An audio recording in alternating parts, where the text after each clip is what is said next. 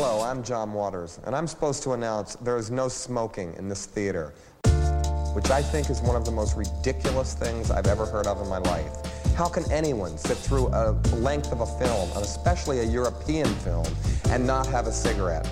But don't you wish you had one right now? And I'm telling you, smoke anyway. It gives ushers jobs. And if people didn't smoke, there would be no employment for the youth of today. So once again, no smoking in this theater.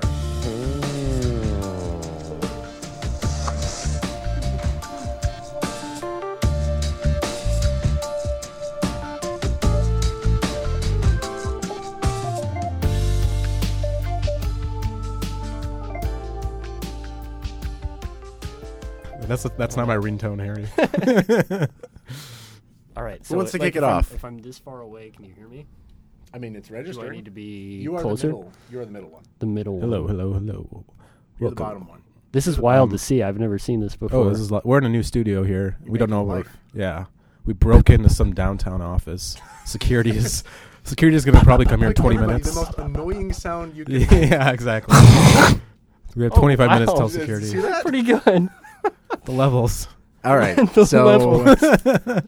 My God, the levels. They're so high. You guys, whoever is listening to this, I don't mean to gender that salutation. You are listening to. Great start. Yeah, right. It wasn't insincere. That's I really on the didn't show. mean to. You're listening to, I think, Try Love.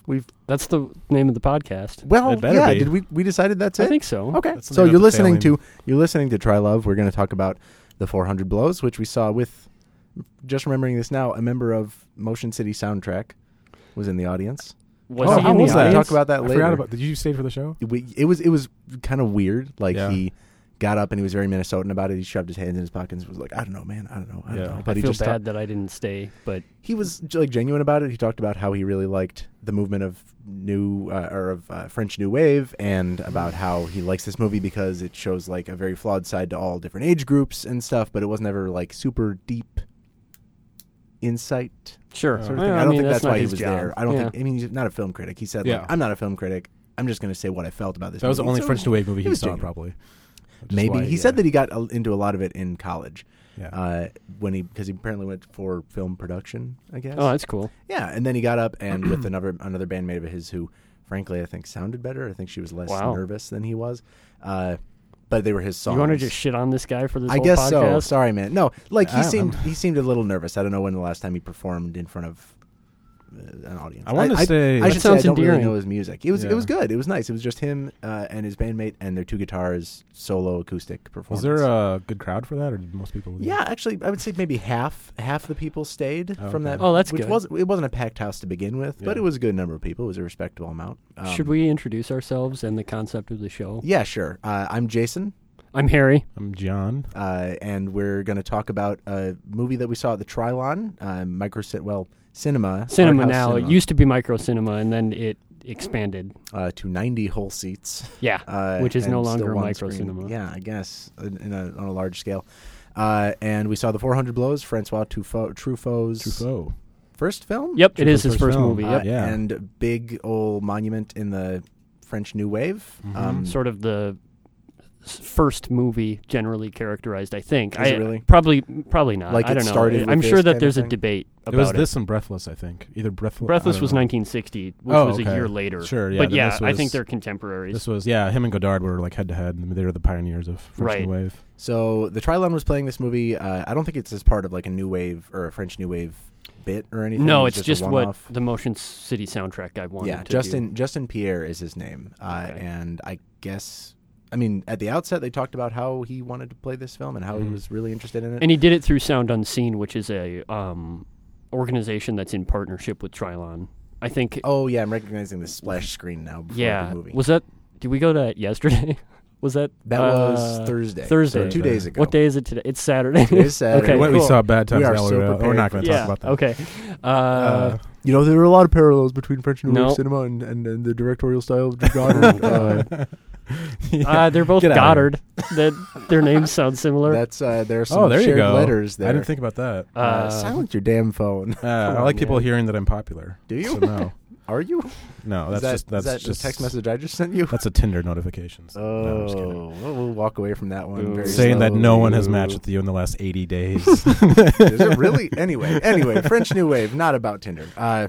So where do we want to start with this film? Do we want to start with a short synopsis? I've got like a whole scripted thing that I can just sort of go off and you guys can respond You have to. a scripted thing? We don't really have a strategy or a format clear for this. I think at this point.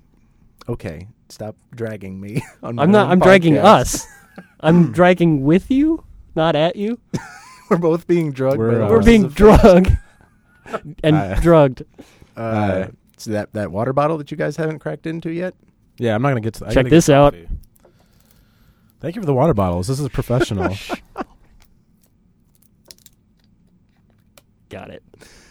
Could you hear that? You could probably pick A-level that up. ASMR right there. Yeah. I'll just start into it, and you guys can respond or interject as you like, because I just took down notes of like what I read about the film and what I remembered about it. It's of course called The 400 Blows, directed and written, right? Yep. It was François co-written. Marcel Mousset. Oh, it's co-written. I didn't know that. Yeah, it was. Truffaut wrote it with someone else. Marcel. Because it's very Mousset. autobiographical of Truffaut's childhood experience. So I'm sure, who's Marcel? I wonder how much contribution. Like if that was personal experience from him too. Yeah, that's whoever a good that question. is. I don't even know who that is, but I didn't get into that much of it, but we can hash this out. Its French title is, I'm going to try, Les Quatre Sans Coups. Sounds pretty good to me. Thanks. I obviously haven't taken any French. I've only heard what my mom speaks of French. Jason's mom speaks like 6 languages. She speaks a few languages. And that phrase means to raise hell.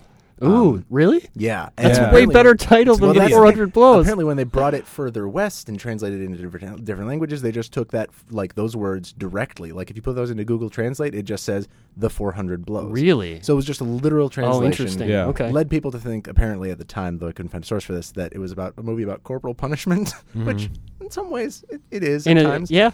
But yeah, it was just a poorly translated phrase. Rather than being adapted, it was just like directly But translated. its meaning in the original French is something like is like hell. I'm wilding out. Yeah, like That I'm a rules. young kid. Yeah, right. And it's way more thematically appropriate. Yeah. It fits. It's one of those cases in which like with a lot of films that get translated and their titles are changed up, I'm like, there still has some like thematic resonance with this new title, and there's none of that here. It's just like a poorly That's sort of a translated shame. phrase, which is I love like the fact that that's a story to tell about this movie, is that it's just a really bad case of translation, but it doesn't lead to like there's a an whole lot of argument for the understanding. 400 Blows, right? Like it's sort of an iconic title, if nothing else. Yeah. But it's also kind of pretentious. I it's love it. In that it's it silly means to say nothing, it's silly to say that it's pretentious, right? Because it's like this is like the the pivotal sort of starting movie, so like some pretension is warranted or right. not. of the most pretentious film movement of all time.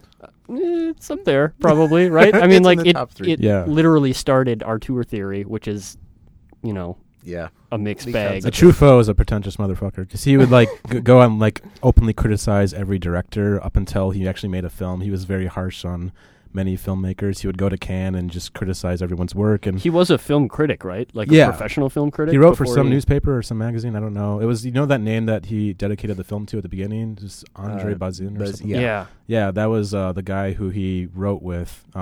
Bazin hired him to write for something, and then Bazin apparently died during the first take, or when the camera started rolling of the 400 Blows, which is interesting. He was the first blow. Yeah, he wasn't in the film or like on the set, but he just happened to die, I think, at that moment. But yeah, so they were film critics, and Truffaut was notorious for just being an asshole too. Just being That tracks. I think. Yeah, with my understanding of Truffaut based on I like this that very much, biographical yeah. film, he's kind of an asshole. Yeah, yeah. And then people hated that until he made the 400 Blows. People were like, well, he knows what he's talking about, apparently. So, which is interesting. But yeah, he started a revolution in film. Along with a couple of other French Yeah, with Jean-Luc Godard. contemporaries. And they were also in turn inspired by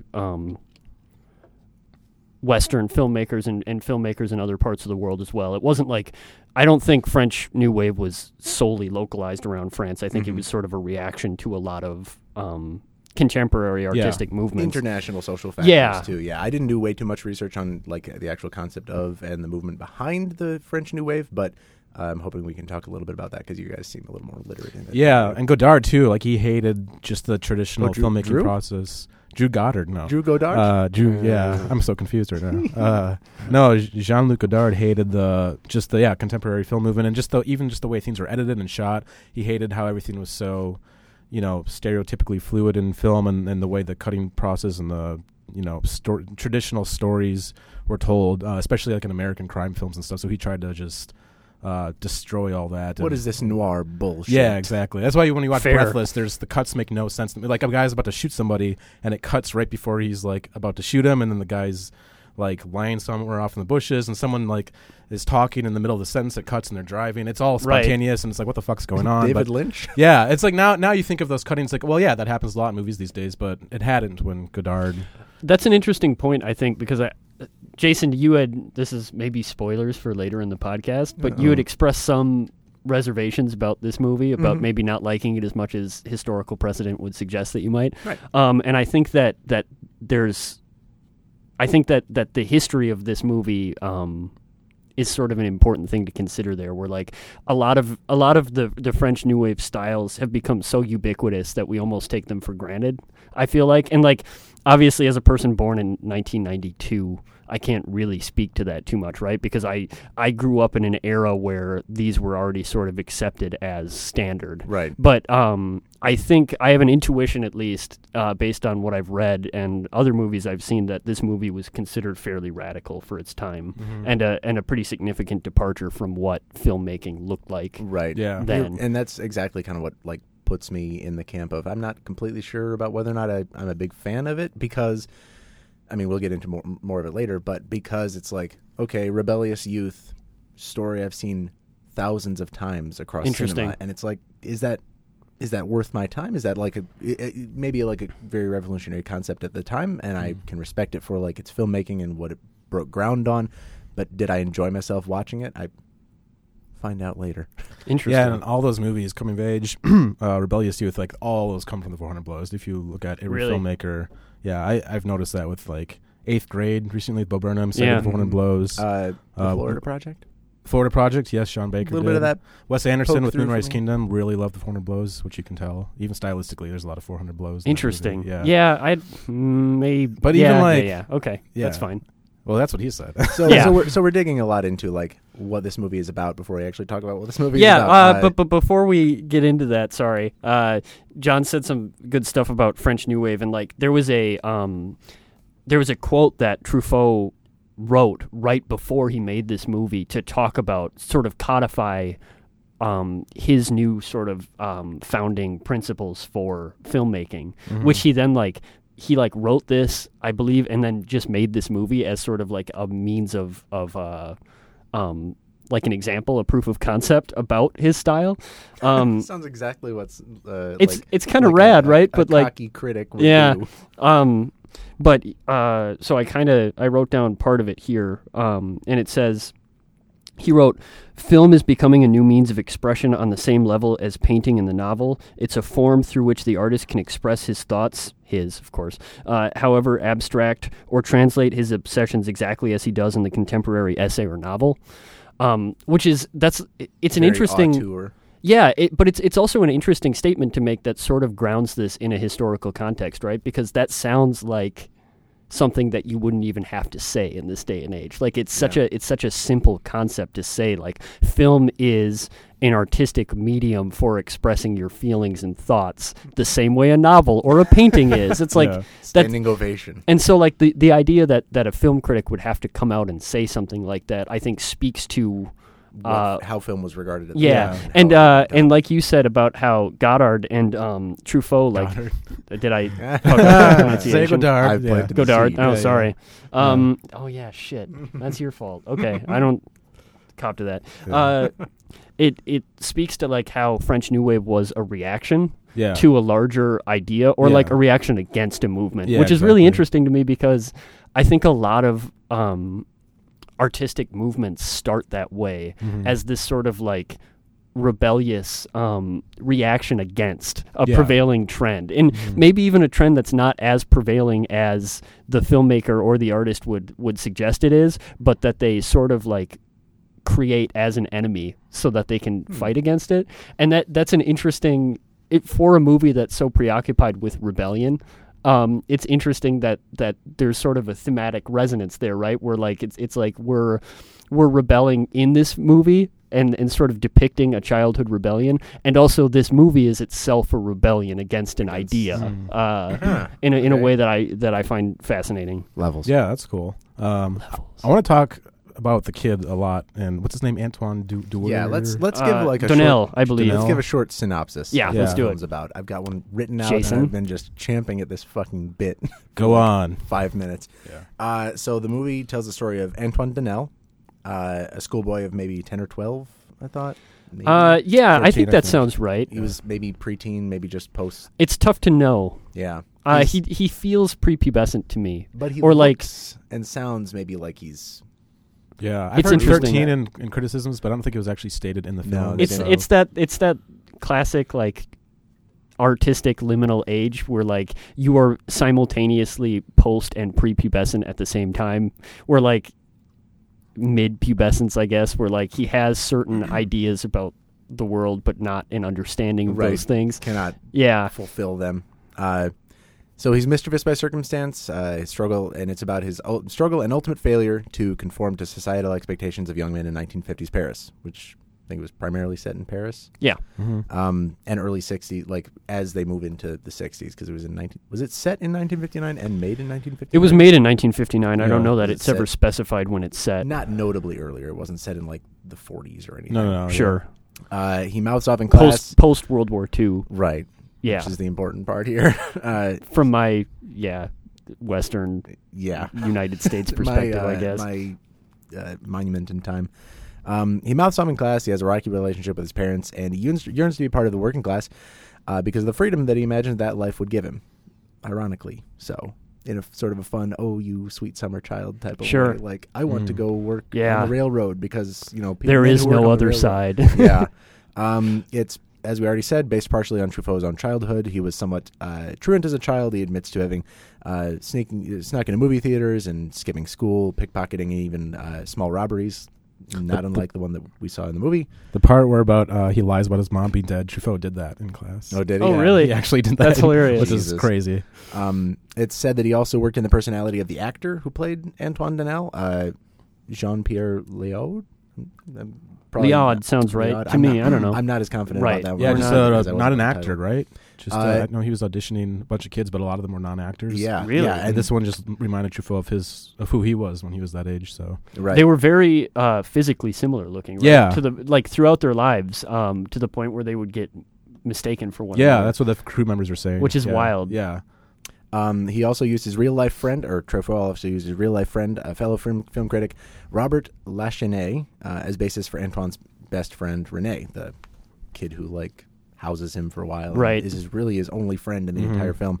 Elements of the plot, like René helping Antoine self-emancipate and find a home in that old abandoned mill or whatever that was, are taken from their real-life experience. I found it funny that Lachenet himself claimed that in reality he was more of the leader of the pair.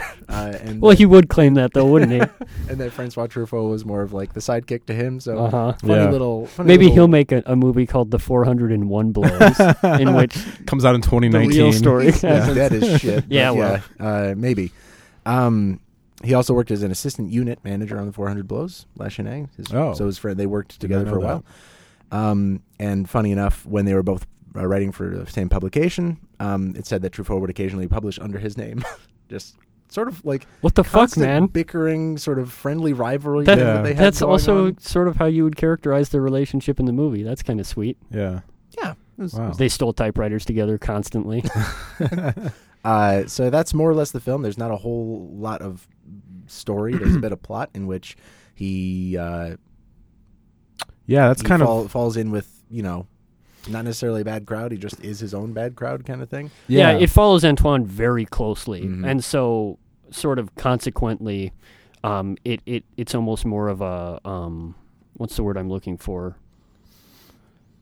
I don't know, like a catalog of his daily life One of more you than called it follows a character study. And Yeah, it's pretty John close did to that. Yeah, I think so. Did I? I was- And that's because I think that's what French New Wave was. Is it was all about feelings and atmosphere, or just like you said. I think a catalog of daily life is a good way to say it. Because there's no plot in this movie. It is just about this is just supposed to watch this kid just being who he is.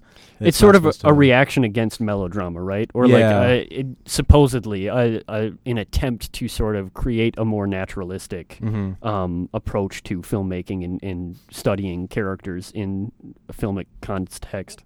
It did that. It did that both with its story and with its casting. Like John was saying, like none of these kids were particularly actors. And actually, one of the bits of trivia that I found on it is that all the kids who auditioned for Antoine and didn't make it were given parts as his classmates. Oh, that's cool. So like the classroom was filled with people who imagine being one of those kids though, having to like play off of the kid who got the part you didn't get. At least they got a job. It happens. Yeah. I mean, I thought that Jean-Pierre Liard, I guess the kid who played Antoine Denel was amazing in this movie. Good. And there's really so many shots too that a lot of it was improv. There was the scene where he was talking to a psychiatrist and it was just him at the table. Yeah. Right. And you don't see her. Because apparently that actress didn't show up that day. So Truffaut really? was like, well, we'll just shoot his reverse shot or the other shot of just him. Oh, really? And then later in editing, he saw the footage. He's like, I don't even want to show her. Like, I read another one that is that either it was a screen test or it was like a scene that they wanted to do that Truffaut himself asked these questions to the kid and gave him like general like talking points and general like you got to hit this part but let the kid kind of improv it. And then dubbed in a lady's voice. Yeah, they dubbed in. Which...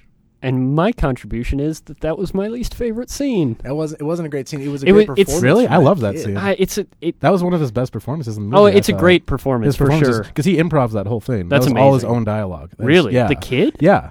That's super unbelievable. Good. I mean, I think they had like a basis of what he had to say, but the words were all talking points. Yeah. And he's got such natural reactions. Like he asks, weirdly, the woman asks if he's ever like lain with a woman, and like that little smirk he gives is... It's not. I mean, it's almost. It's so on the nose. Yeah, that's what I didn't like about. It's like it's one of those famous capitulating scenes where it's like, well, the movie's almost over. We better hit them with the theme again, just in case they didn't get it. Like we better have the kid literally come up with a framing device so that you can talk about your problems with a psychiatrist. It's iconic, but it's not. It felt like it felt like that character though, like just it did. It was very well done. It was a very, very. It didn't good feel like someone writing it, and I think the improv. That's a really good point. Yeah. I don't know, and you could tell like the way maybe because he was improvising, he was sitting there thinking like should I be honest? Like he that's incredible. That story he tells about the prostitute that wasn't there that day was improvised. About the prostitute, about like being abandoned by his mother and his grandmother, and like how he stole money from his grandmother, and then his mom stole the book that his grandmother gave him, and all this stuff. That's incredible. Like, conflicting reports about how much of the story the kid actually knew, and how much Truffaut was like, "Hey, you got to tell the story about the time that your mom stole your grandma's book or whatever." But like to know that. Probably a good 90% of what that kid said was not on a piece of paper, was not told to him before, and him being, I mean, we're assuming again, like maybe 12, 13 max.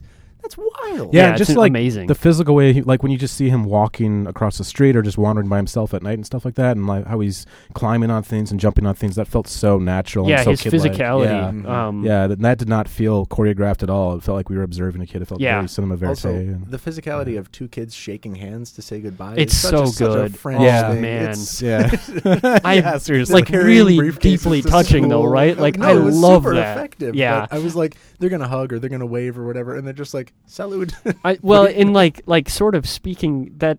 Sorry, I take these things too far, but like that sort of spoke to the larger idea, right? It's like that these kids were kids playing at something larger, that they wanted to be something more. Like the idea of having these kids who have this very schoolboy relationship, but they always shake hands at the end of the day, like they're salarymen or something, is so like playing at taking yourself more seriously or wanting to view yourself in a different context than you know you are, that characterizes how I would think about Antoine and Renee throughout the movie in a really good way. It was like touching. It's cute. It's such a small little piece of nuance, right? That, like it was never called out specifically, and that I could have assumed was just part of the world. That like kids in 1959 from Paris just sort of like shook hands instead of like waving or whatever. Those polite bastards.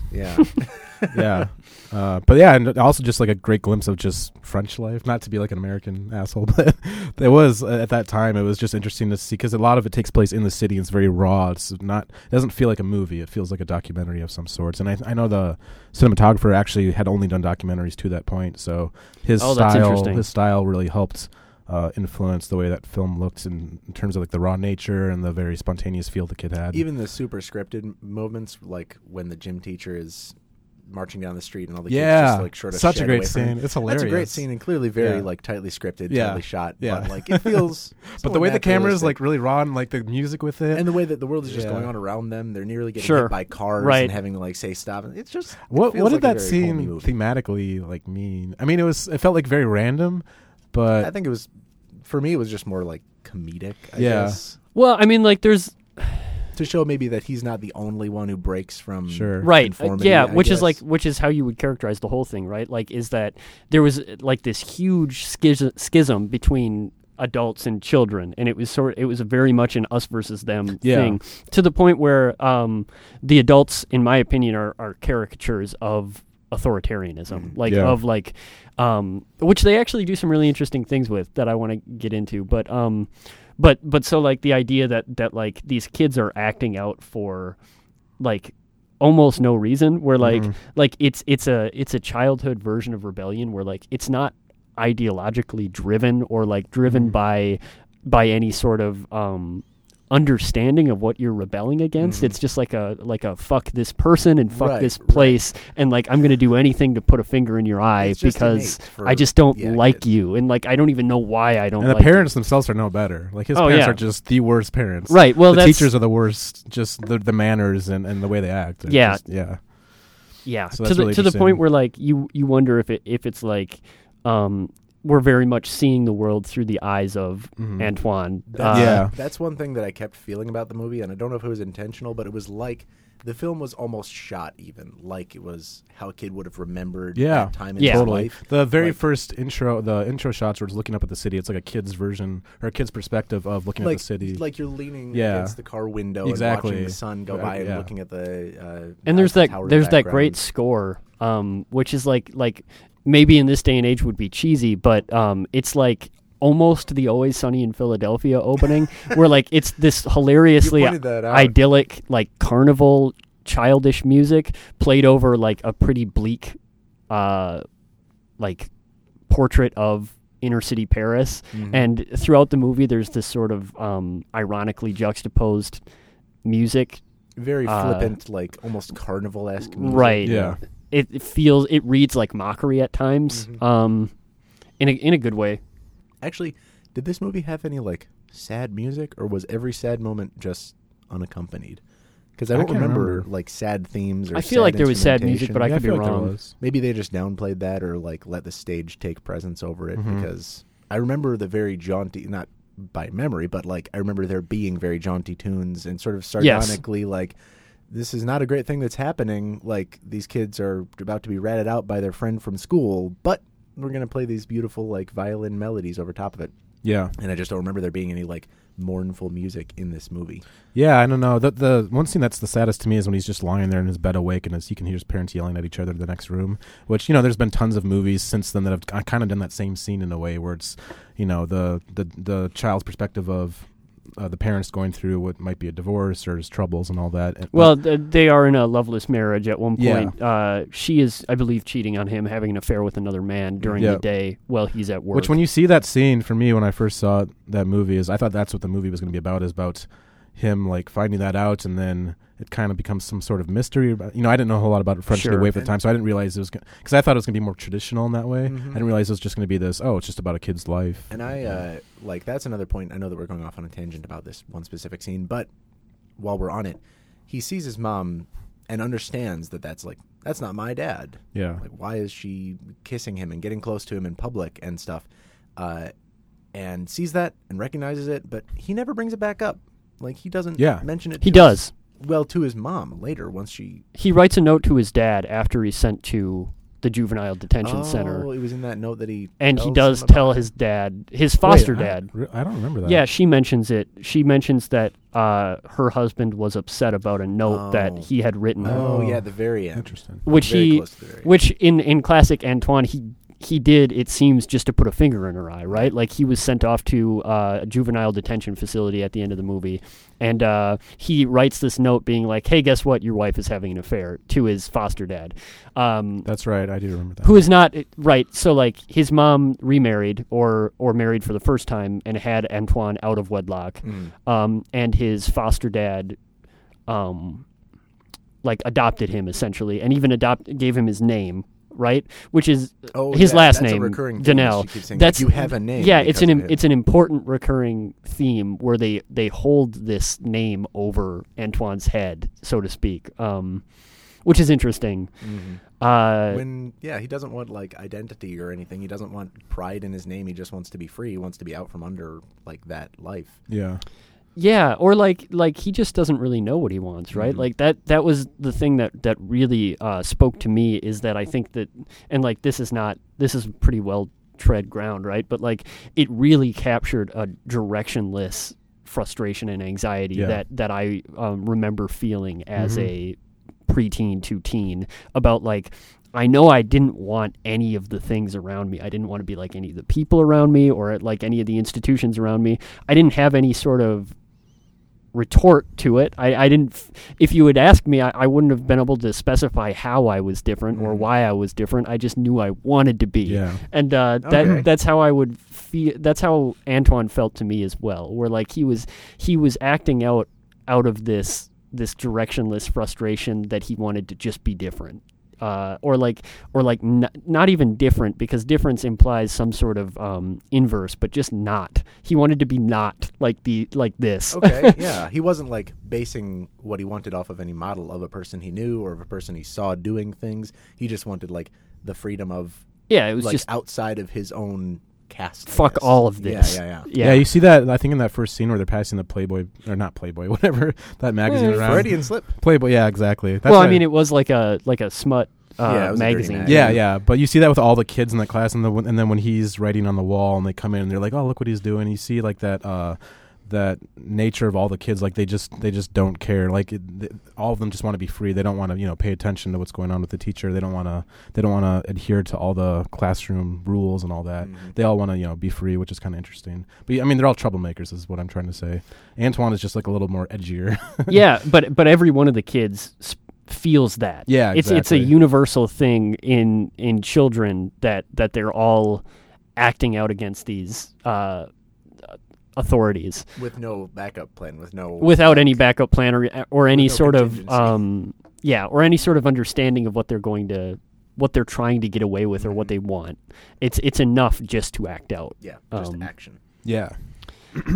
Which is like, this is such a dude movie, right? Like, it's like, obviously it's autobiographical, but I found myself wondering, like, if I liked it as much as I did just because I was also, like, I could feel very personally sort of empathetic towards Antoine. Which, that's way valid. I don't think it is. I can in that way. Sure.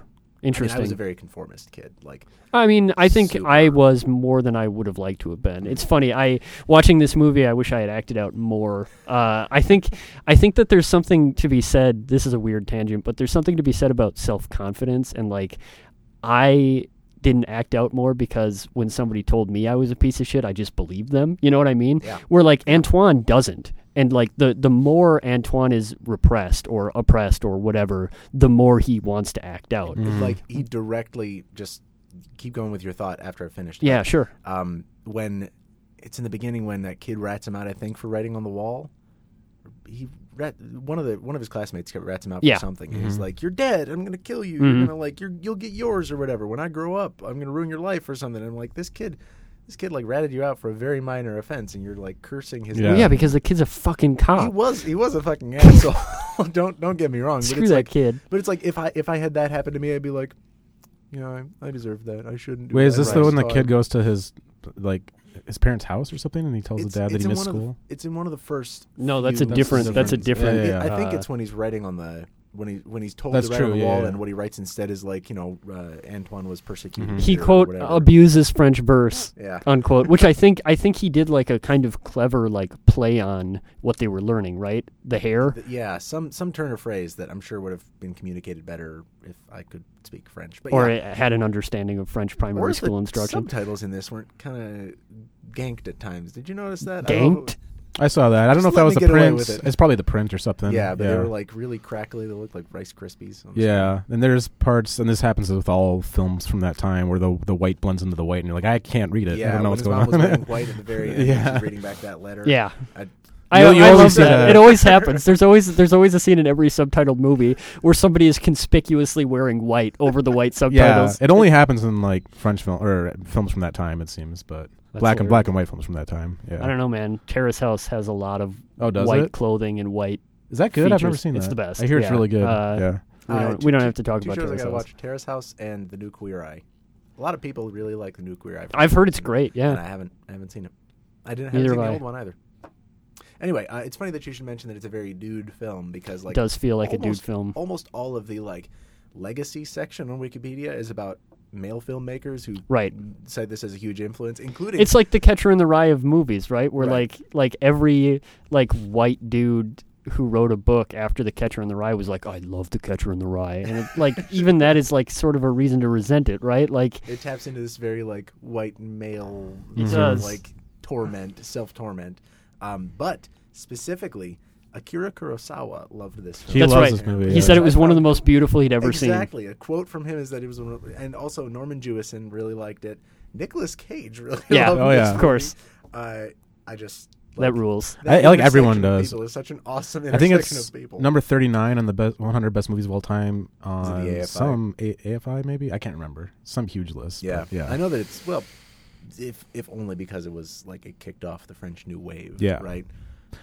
But also, I think just because of how personal it is, and like just deconstructed the style. It was for its time. It was so I mean, wild. I think I would push back against that a little bit. Where like I think it stands on its own. I think it's a really remarkable movie. I liked it a lot more than Jason did, I guess. But Let's get into why. What you liked about it most then? Like what was it that? I mean, I think I really felt like it captured an idea of coming of age and that directionless anger and torment really well. And even like it wasn't fair, right? Like it wasn't fair to the other characters in the movie in a way that I think another movie might be, where like it was so uninterested. And this is a problem I had with the movie, but I think it's also one of my favorite parts, is that like it was so uninterested in how anything got to this point. Like it was not at all interested in who the parents were as people, or like how they became the sort of cynical hateful people that they were, or like how the teacher's name is literally Sourpuss. That's the only thing he's ever referred to as, and he's just like this unbelievable caricature of authoritarianism. And the movie is not interested in unpacking the social It's just sort of like problems inherent therein. That's kind of what you're getting at. I know we were talking about what you liked about the film, but you're getting at what I didn't like about the film. Which is and that it's very like, look at this, like, because it was an autobiographical story for the most part. It's like you're just showing me how bad your life was at that time without telling me like anything about. I think that's just showing me correct. the Yeah, self-flagellation parts of this.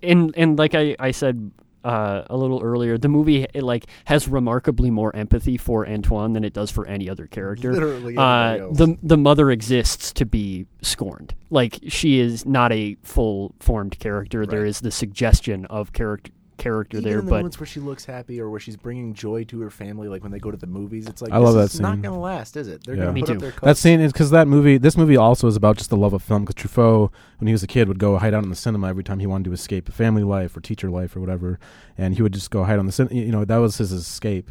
And so there's like this underlying love of movies because he goes to the cinema in the movie all the Yeah. time, and they're like Polish films or and something. that underlying love is actually a really important part of the Yeah. movie, I think, right? Because like Antoine is this hellion, and he lives to cause Word. trouble. Where like at multiple times, like he does these outsized, hilariously rebellious things. Like he rolls his own cigarettes in prison out of the lint in his pockets. At one point, they cut to him like reading Balzac and then like smoking a cigar. I mean, we've all and done it's that like, at that age, fuck right? yeah, this kid rules. But but like within all of that, there is like a legitimate childlike love for movies, the ocean, and that one scene where they're all going to the movies, like is what that is. It's like Truffaut is you can feel his love for cinema in that scene. Like, this is what brings everyone together. This is what life is worth living for. The way when they're all like in the car and they're laughing and criticizing the movie, the father doesn't get it and all that. That was a little bit of Truffaut like making fun of people who didn't like understand deep artsy movies. I thought from my perspective. Yeah, I get, but like even that scene, it feels very much like that scene only exists to remind you how bad his life really is. Like this is, or it really was at the time, because it's like every second that they're smiling, you're like, this movie's not going to end happily. It's not like he's going to find happiness with this family. It's just like this is going to last, right? Which I felt, I don't know, was a bit cynical. And I'm not trying to tell a dead filmmaker how to tell the story of his own childhood, but it didn't connect with me on any level. It didn't like make me like that portion of the film. Interesting. Or any other. I don't know. Maybe I'm wrong. Yeah, I think you are. Okay. I'm also wrong about Bad Times at the El Royale. That's true. Cinemas October 12th. Yeah, I like how everything keeps going back to Bad Times. Oh, God. every point. That movie's bad. It's bad. Yeah, Goddard has been mentioned way more than Truffaut in this podcast. No, but I don't know. I think I connected with that love of cinema as a child in a way, because that was, I mean, going to the movies has been a definitive part of my childhood. So maybe it was more personal in that regard. But and also I'm just watching a personal film, and it's it's a thesis. It's a very personal thesis from him. Yeah, I didn't get as much a love for cinema, I guess, as you did. I thought that was more symbolic of like a general like actual like appreciation. Like there's that scene when he is carted off to the detention center for the first time, and he weeps. It's a good scene. Yeah, and they backtrack through all of the sort of physical locations that he had walked down through and prison bars, right, backwards, like almost literally chronologically backwards. Where like really he walks through the Paris streets for the first act of this movie, and then he is taken away from them. And as he's taken away from them, he weeps because he's remembering. Like, he loved this life that he had on some level. He's 12 and he's going to jail. Right. Yeah. And at the final scene, he sees the ocean, and that's sort of the hopeful note because he's always wanted to see the ocean. He escapes from the detention facility. There's a sort of suspended arc there, right? Where like the arc that this character has is not that he changes; it's that he resolutely does not change and redeems himself that way. Where like at the end of the movie, he is still the hellion, shitty, like rebellious kid rebel without a cause that he was at the beginning of the movie, and that's a good thing. Yeah, like all my favorite coming of age movies go all the way back to that last scene, the 400 Blows. Like all the movies that I love that end in that very undefined, like abstract way, I think it all stems from that movie in a way. They do the rollerball thing where they close up on his face. Freeze frame. Rollerball. Very influential. Yeah. Very influential. I gotta watch that movie. It's great. I love Johnny E. That movie's hilarious. The Master is kind of like that, I feel. Like, totally. Yeah. I think just got, that's interesting. Has PTA said much about this movie? I'm sure he loves this movie. He loves a lot of Truffaut. He loves Shoot the Piano Player. I know that.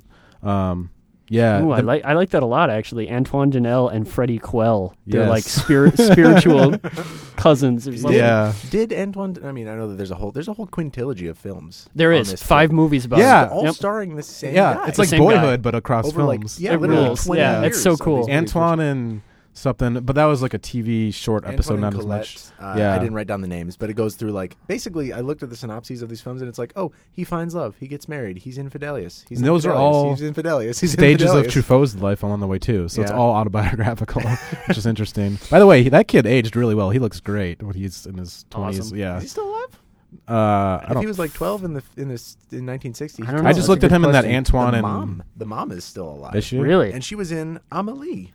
Oh wow, that's awesome. She's still alive. She acted in 2013. Was her most recent. Whoa, crazy! Gig. Yeah, I just wanted to say was it just me or did the teacher look like Mark Rylance? I don't know which teacher. The Sourpuss. Sourpuss. A little bit. Yeah. Like a very, very aged. He looked a lot like if this was remade, it would be Mark Rylance would be in that role. Would you guys watch a remake of this film? No, No. never. Even if it was by like a really promising up and That would be the French worst thing if director? someone remade this film. What if it were gender swap? I mean, this movie has been remade. that would be an interesting twist. I can't promise it. I would just have to be a different movie, right? Yeah. I mean, like, Eighth I would Grade was just- kind of like I that. would like to Really. watch a different movie about a young girl's coming of age. spiritual remake. Then. Wasn't like 13 like that? Maybe I don't remember 13, but I What feel is it was about 13 going on 30. no, the movie about who was in that movie? It was like this. It was about a very angsty 13-year-old girl, rebellious, tortured, had bad parents, I think, and then it's just about her daily life in L.A. Who was It was, attached I think to it was like you know? early 2000s or something. I don't know. I should look it up. I think you're thinking of 13 going on 30. No. But, 13's from what I remember, it was a good movie. Talk more about what you didn't like about this movie. It was primarily that, just like it was at its core. It felt like you're just showing me how bad your life was, and I know that. So I know the that it was like, the autobiographical nature of the movie it worked frustrated against you. It worked Yeah, against I it, think that and makes sense. That to me, and then like the actual style of filmmaking. There are two shots that I can remember in specific that I literally started like tapping my finger against my watch. Like, I mean, symbolically, I wasn't actually looking at the time, but like trying to express my own frustration with how long they were going on was when he was drinking milk in the street, and he like pounds the whole thing, and we have to watch him do it. It's like, okay, I like that scene. I Like love a that dog. scene. I get that he's drinking milk and Yeah. he's not in a good way, and he's like Yeah. a cat on the streets of Paris. And then near the very end when he's running away, and it's like, this is just going on a long time. I don't need to see the countryside. I don't need to see his whole journey. It's like, I get that he's going to the ocean, that he's going to the beach. He's going to see it, But and if- he's going to like feel freedom. But if it hadn't shown it that like in that lengthy style, it would be not French New Wave. It would be like every other movie. I Then feel. maybe I'm making a larger statement about what I don't like about French New Wave. Yeah. Then. I mean, again, this Interesting. is my first film that But I've ever you- seen as part You of that liked movement. Mabrosi a lot. Yeah, Mabrosi yeah. is very French maybe New maybe it Wave. was just like the mood of that film was somewhat more. Sure, less I think hopeful, somewhat more- Mabrosi commits to it to a greater level, but like I think that there's something to be said, and maybe I'm making a case more for long takes in general than I am. But you know, like when you have a long scene like that, in my opinion, like Antoine running on the beach or being in the like, we're giving it time for you to embody him in that moment and feel the sort of rigor and banality of being there in Yeah. that moment. It's sort of like it's meant to evoke that impatience, maybe a little bit. And it comes back to, for me, and I don't know that I like it, but I definitely see what they were going for, or maybe I'm picking up something that they weren't intending, was, again, like how a kid might be remembering that time. That was a really long Right. run for him. Yeah. Like, That's a he good point. It would have been a plodding, like he was definitely out of breath. He probably noticed the countryside houses as he was running by. Very like thematically consistent. I just don't know that I really like its execution. Sure. Like on paper, I would have liked that scene a lot, but in execution, it just felt like it was almost That's- interminable. That's me. Is just like when you were just in the moment with that kid, and there was no cuts, and you were just kind of living his life in the wandering feel of it. That was what made me really like Right. the movie. Don't get me wrong, I Yeah. love long cuts. Me too. I love long Yeah. shots.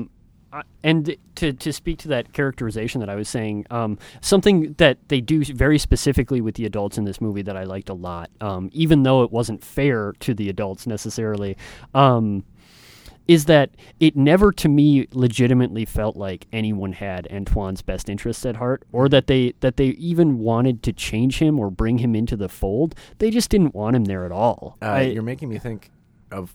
Sorry to cut you off. No, it's cool. I do that a lot. But I'm talking too much anyway. when Sourpuss like confronts him and screams about like when he's late to school and why he missed school the day before, and then he lies and says that his mom died. And he's like, "You should always confide in your teachers." In just Right. the sweetest Yeah. tone. Yep. It's the most like That's hilarious. propping up his own authority And so shittiness. two-faced. It was, Or like- it was lovely. At one point, his mom just straight up says like, "Oh yeah, I can't take it easier on Antoine because he gets on my nerves," and like that's such a like it's not It's a a Matilda human moment. thing to say, right? But it is it's how it feels, right? Like this sounds stupid, and I did not have a difficult childhood like Antoine did, but like that's 100% how it feels, right? Is that like Antoine is characterized as this person who has never been wanted, who has always just been a nuisance, a fly to be swatted away. And like that's how all the children in this movie feel. We're like they're being processed. They're being processed through school and their home lives and then this detention center. And at all points they're just like there's something that's in the way. Like he's in the way of his parents, he's in the way of his teachers. He's just like this like fly in the ointment, and because he hates feeling that way, he's gonna fuck up the system as much as he can.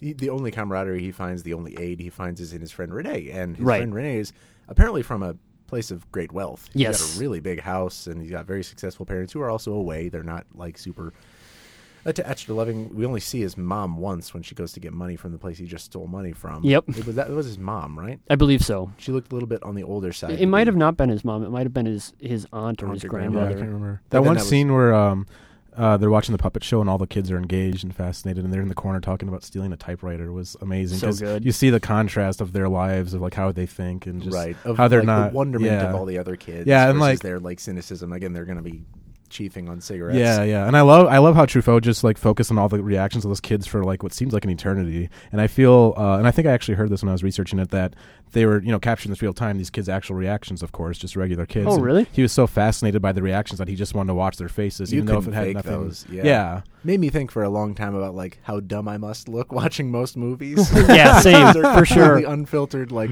mouths agape and like super Yeah, reactions. hilarious. that's me. Yeah. I wonder if those kids grew up and saw the 400 Blows and was like, oh, fuck, man. God damn it. This is gonna a haunt them popular movie forever. now? Shit. Everyone's seen this French movie. New Wave my ass. Yeah, exactly. Yeah, some of those faces. But yeah, he like just put those raw takes of the kids in there just because they looked like there was no reason behind it. And a lot of people can say that, there's a lot of extraneous stuff in here that should be cut out, but I don't know, it's all the feel of the movie. It's like that was French New Wave.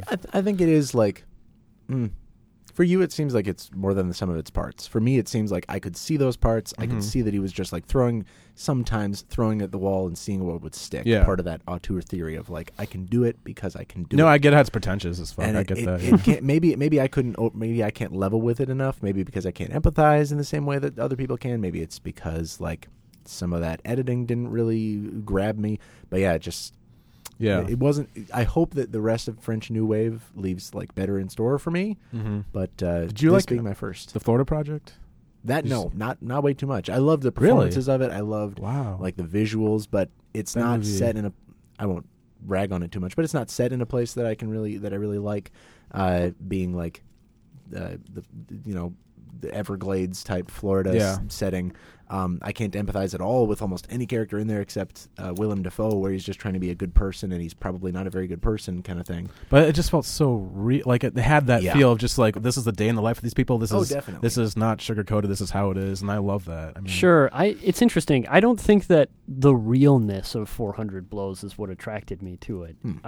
Just the opposite, in fact. I think that the fact that it takes place in a world written and directed by a child is what makes it appeal to me. Like Yeah, I it's said, not- like I don't think that those adults were people. I think that Yeah. they were people as processed through the eyes of a 12-year-old child or whatever. And I think that made the movie work for me really well.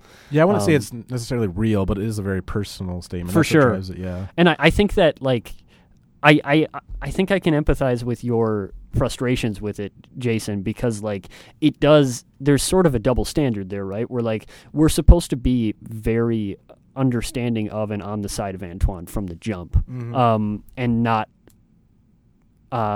sort of extend that to any of the other characters. Where like I don't think we're ever supposed to sympathize with the mom or the dad on any Right. level, really. No. Which can be frustrating, right? Because like it would be nice to know how things got this way or like who those people were, and it would sort of inform your understanding of where things were better than if Yeah, it feels selectively incomplete at times for that, and I understand that's kind of the point. But I just like understanding it, seeing it logically, and knowing that it's part of an artistic statement, and like liking it are two different things for sure. in mind for me. And like, And it I feels, mean- feels like the kind of movie that I'll either like watch again some years later and be like, man, I really mistook this movie. I was really off base, or I'll never watch it again. well, but also like this is a dumb diatribe now, so sorry, but like how you Drag feel about a movie does not necessarily have to enter criticism at all, right? Like how you feel personally about techniques and about a statement, a theme, is separate from your evaluation of it. Like I could say like, oh, I understand this movie and I like it, but like it is enough to evaluate it, right? To unpack it. Like, you don't have to, your personal feelings need not enter a criticism of it. Bad Times at the El Royale is a bad movie. Yeah, it is. But I like Not again, Bad Times at the El Royale. So, to be clear, you don't like the 400 Blows, and you do like Bad Times at the El Royale. I don't like the 400 Blows, but I realize it's a good movie. I do like Bad Times at the El Royale and realize that it is not a good movie. That's all, folks. This has been such a weird conversation of Bad Times at the El Royale. Yeah. Like the contrast. We saw, full disclosure, we saw Bad Times at the El Royale last night. Less than 12 hours Only ago. here and now will you ever get this conversation with this intersection of minds and circumstance of these two movies and these three people. We're making Bad Times at the El Royale, I don't want to talk about it that much, but I will say there is moments of greatness. I guess. It's a Minneapolis New Wave. That's funny. But like that's sort of a funny thing because like as I was saying my dumb diatribe about criticism versus opinion, I realized that like what we're doing here and what the 400 Blows is doing is an obfuscation and refutation against that. It's like saying no, there's no way to cleanly separate who you are from what you do and what you make. I mean, like, what could be a better indication or like a more convincing indication of that than the 400 Blows, which feels unbelievably autobiographical for better and worse, I think. And I think maybe French New Wave in general is kind of about that, right? About how there is no separating the art from the artist. Like there is, it's difficult and maybe not worthwhile to do that. You are kind of changing my mind, though. About the 400 Blows? About like that disparity between good film not liking it is sort of shrinking now, like the space between those things. Well, but I mean, it's totally cool to like not vibe with something, right? Like you can not vibe with anything. I think I'm letting that drag me too far down. I think also like the pretense of it being like hailed as one of these great cinematic masterpieces literally has 100% on Rotten Tomatoes for whatever that's worth these days. But like knowing that I'm sorry, I'm pointing at Jason now because I'm getting excited about what he's saying. Sorry to interrupt. Like just sort of the hype. If there can be hype for a movie that was released 59 years Absolutely, ago. Yeah. I think that's like, did it live up to the hype? There's a lot of movies that 100%. Nothing can. Gone with the Wind sucks, by the way. That movie's got, 100%? Everyone talks about that movie. I fucking hate that For movie. more on this, come back for episode 17, where we'll be talking exclusively about Gone there's with the movies, Wind. I'm not crazy about Gone with the Wind either, but like that's interesting, right? Because that's maybe a bias thing, where like maybe Gone with the Wind is a movie that appeals more to women. Because I know my mom, shout-outs to my mom, loves that movie. I mean, it's a beautiful-looking movie. I thought it was just really racist, to be honest. It is racist, for sure. Like, just super racist. I couldn't get into it. Like, if it's honest and racist, that's fine. But if it's just like... What? No, wait, backtrack, no. Well, when I say honest racist, I mean that's how it was in the times. Like, you watch 12 Years a Slave, there's a lot of racist characters, but that's how it was. Yeah. That's what I mean. I'm not saying... Sure, for no reason. You're going to cut out that bit and put it out of context, yeah. God, nobody else. No, but it was just like unnecessarily racist, you know.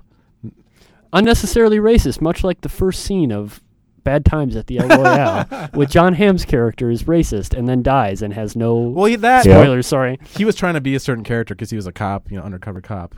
So that was kind of understandable. He was super Midwestern sounding once he dropped the accent. And where was his kid from? You mentioned like it was 6 hours ahead of wherever he was or something. Yeah, I don't know, man. We don't need to talk about this. We're not talking about that movie. What was I going to say? I respect and respond to that idea that like whenever a movie's hyped, I go in, and this is a very Antoine Donnell approach to movies. But like when I hear a movie is like critically acclaimed from all time by a bunch of old filmmakers and critics, I'm immediately like, let's see what you fucking got, movie. Like, let's go. Yeah. Like, Citizen Kane, get out of here. You don't like Citizen Kane? No, Citizen Kane's great. But, like, you know what I mean? Like, when I heard Citizen Kane was the best movie ever, I was like, fuck, it's not. Let's go. Yeah. And so I can totally respect you going into 400 Blows with that and being like, you think you're so great? Because I didn't know anything about it prior to actually, I'd never even heard of it prior to this. I'd heard of Truffaut, but not in context of the actual works. But prior to seeing this on the Trilons website and being invited by you guys to go see it, hadn't heard of it, had no idea what it was about. Looked it up, 100% on Rotten Tomatoes. All this like widely widely positive. It's like a film school it's essential for film school. Yeah, tentpole of, Which I of didn't film know. history. And I will say that all the movies that were influenced by the 400 Blows that are in the same vein as that, I like a lot more for the most part. Like I love Boyhood a lot more. I love the Florida Project a lot more. I like Moonrise Kingdom more, I think. There's tons of movies that are in that same. I think the 400 Blows is great, but I connect with more modern films that are in that same arena. Mm-hmm. The Florida Project, honestly, one of the best movies I've ever seen.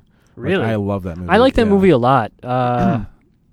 It was probably and so is Boyhood. one of the best movies that year. Yeah. Is it one of Willem Dafoe's best movies?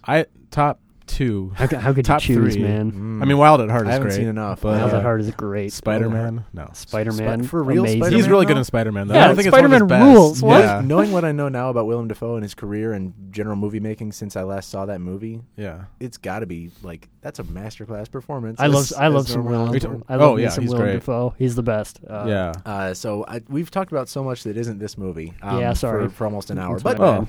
is there anything else you guys thought about with this movie? Any other big thoughts you wanted to clear before we wrap up? I'll just do the generic. It's beautiful. It's a very beautiful movie to watch You mentioned and see. that scene where he's going back, basically backward in time, Mhm. backward in his life through the streets of Paris, exclusively through those prison bars. That was a beautiful shot because everything's a little bit blurry. Everything in front is a little focused. I agree. It's Very nice highly. looking movie. I think it does almost a very good job of being not melodramatic.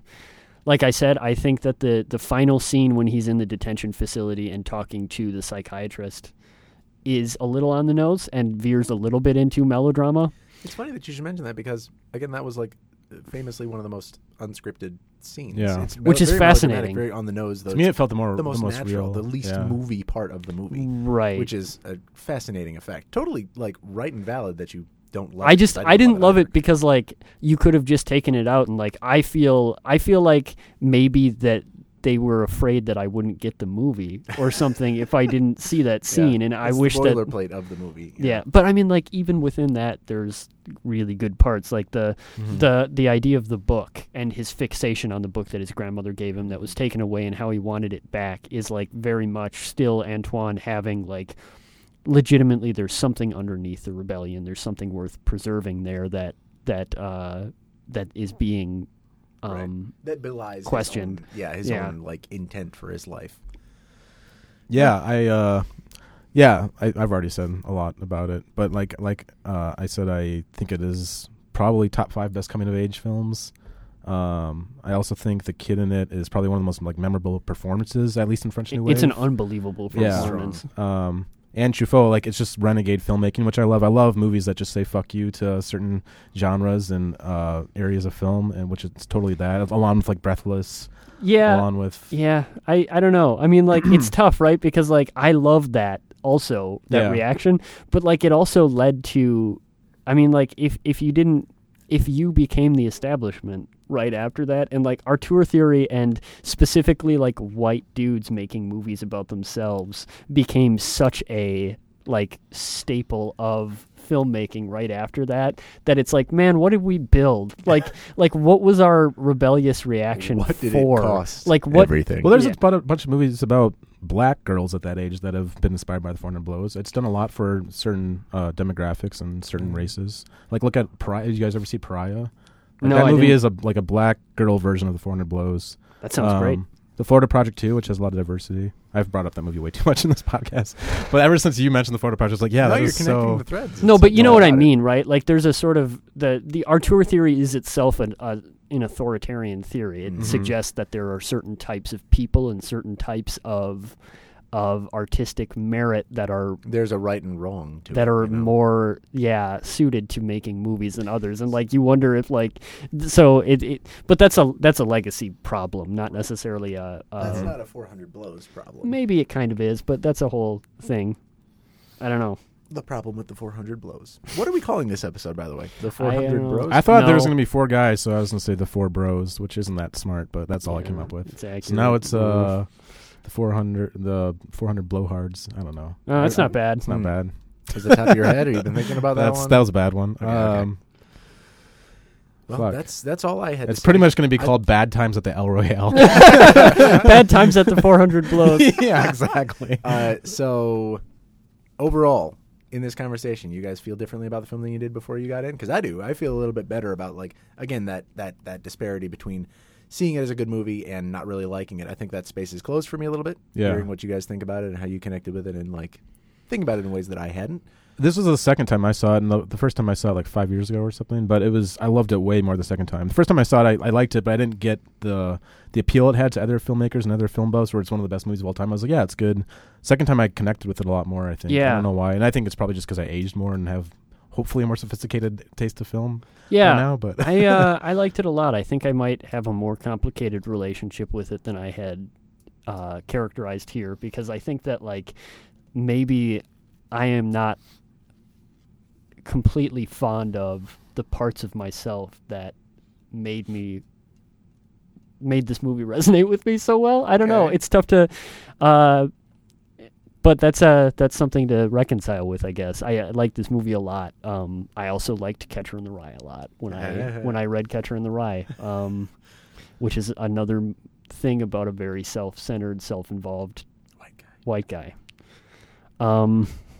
But I mean, that's not to say that like John said, like, this is not a movie that only appeals to white guys, I don't think, but there's something to consider there, right? Like, am I becoming more solipsistic about my own personal experiences? Mm-hmm. And like, am I precious about my experiences? Because this, I think, maybe the main criticism of this movie, Jason, that you had was, like, it does feel precious, right? It feels a little bit woe is me. And like, look at my life, look at me, and not like, look at our lives. It's very much like my life is special and sad. And does that, the fact that, I mean, John and you have both, like, found connective threads about, like, a universal message of rebellion and, like, coming of age and stuff, does that belie the auteur theory that, like, drove this movie a little bit? Does it betray that somewhat, in that, like, you can then adapt that concept, despite it being, like, the most subjective, personal work, very precious and passionate thing for Truffaut? Like, the fact that now anybody can sort of connect to that, lots of people can connect to that, does that betray the auteur theory behind it a little bit? I hope so. Yeah. I don't know. I don't think it's tough, right? Because like I said, like, this did not, that rebellion did not lead to a more inclusionary, better approach to filmmaking, right? It led to a different institution, but it was not a right. I don't know. I think it's some of the best films of all time are in that area. So. Oh, yeah, I think so too. Absolutely. I love French New Wave. Yeah. But you're saying, yeah, it's an institution. But it's not a very famous, like, if you went to, like, an average Joe on the street and asked them what French New Wave is, they wouldn't know. I don't think that's true. Really? Necessarily, I think yeah. have, like, my understanding. I have a lot of friends. It's a thing that French cinema did in the 50s and 60s, and, like, I wouldn't. Maybe. I know people who, like, are in film that don't know what French New Wave is. Sure. Which they're probably just dumb, but. Is their favorite movie Fight Club? Exactly. Oof. Step Brothers. Now that we've alienated our audience some more. Yeah. No, I'm just kidding. Yeah, exactly. Should we drop another Bad Times at the Old Royale reference? Well, that's going to do it for me, unless you guys... Should we thank the Trilon? Thank you, Trilon Cinema. 35 millimeter print of this was amazing. Yeah, it was on 35 millimeter, which was excellent. Beautiful, with Javier Bardem. What's that? Javier Bardem. That's a movie that Javier Bardem was in. Beautiful. Oh, Beautiful, yeah. Uh-huh. Isn't that the guy who did the Diving Bell, the Butterfly? I don't know at all. I think just so. remember the poster and, like, I haven't seen it. It was beautiful. Thank you very much to the Trilon for and hosting to this. Sound Unseen. And to the Justin Pierre, the Motion City soundtrack really guy. cool. I'm sorry that I wasn't there for your performance. I was. It was a great performance. A lot of people seemed to respond to it really well. Did you guys do, like, a film discussion too? It was just, I don't know, his agent or his handler or whoever asked him a couple questions about what he thought about the movement and about, like, how he had perceived this movie, how it, like, influentially it had impacted his songwriting and stuff. It was, again, he's not a film critic and he admits that. Mm-hmm. So it was more just, like, his personal feeling about the movie. And then a short musical performance, which was delightful. I imagine it was like a Q&A, or not a Q&A, but like someone at the Trilon was having an intimate discussion with all the patrons. I was ready to ask some questions about, like, why, like, the impact that this cinematic movement has had on his musical career and stuff. I mean, but I don't know enough of his musical career to really, like, reference that. But then it again, was just sorry, we I was Yeah, sick. I had to sorry go to for bed. me. I should. I have a lot of friends. I mean, I live in the city that this guy's from and lives in. I should probably know his music a little better than I do. But it was a great time. The Trilon and Justin Pierre for putting it together. Yeah, it's a great movie to see. And showing it. Great choice. Thank you for turning me on Yeah, to French really New great Wave. choice. I hope it turns into a better movement than I already think it is, because this was not the strongest foot for me to start on, I guess. Not loving the movie, but Maybe like a year ago they played Cleo de I was just gonna say 507. that. I was just gonna say that. I love that movie. It's a fantastic so good. movie. Yeah. Have you seen The Bride Wore Black? Another Truffaut film? No. That movie's one of my wish I had. favorites, Yeah. which is literally Kill Bill, but in the '60s. But Right. it's a more Truffaut version of Kill Bill. And So- Breathless, everyone, you should watch Breathless. Okay, so, Breathless I was is gonna- I was amazing. going to ask. I'm the proxy here for people Yeah. who don't really know French New Wave, who understand it conceptually but haven't seen it executed too many times. Should I go to Breathless next? Breathless next. Should that be Yeah, And Pierre that's- LeFou by Godard is amazing. Okay. Yeah, any for sure. Godard That's film- a great choice. Yeah. The Bride Wore Black is honestly one of my favorite French New Waves. That's Truffaut trying to be Hitchcock, but it's very different than Hitchcock, even though Okay. he said he was trying to make a Hitchcock film. I read that Truffaut and Hitchcock had a book together? They collaborated. Where Yeah. Truffaut interviewed Hitchcock, literally called Yeah, Truffaut Hitchcock? Yeah, he did like a book on I had to read that or something. sometime. Was it a book? And there's also a movie I about remember it reading Yeah, that it was a I remember Yeah. the movie. that came out recently, like 2 years ago or something. Yeah, that's very cool. Yeah. All right. Well, we're way off track again. Yeah, sorry. But that's been Trilove's episode That was a about good the one. 400 Blows. Yeah. Francois was a good Truffaut, one. French New Wave. French New Wave, goodbye, everybody. 'Cause we're gonna Goodbye. end this podcast. Wow. Oh Okay. man, why did you do that? Bye, everybody. Thanks.